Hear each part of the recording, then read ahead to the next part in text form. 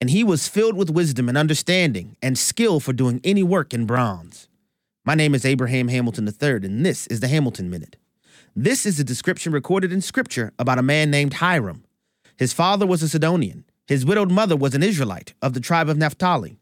Because God filled Hiram with wisdom, understanding, and skill for all manner of metalwork, Solomon summoned him from Tyre to come to Israel to work on the Lord's temple.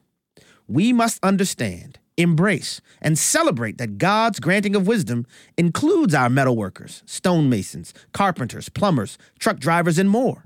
He gives wisdom for daily duty, and we need laborers filled with God's wisdom. Listen each weekday from 5 to 6 p.m. Central for the Hamilton Corner, or visit the podcast page at afr.net for more from Abraham Hamilton III, Public Policy Analyst for the American Family Association.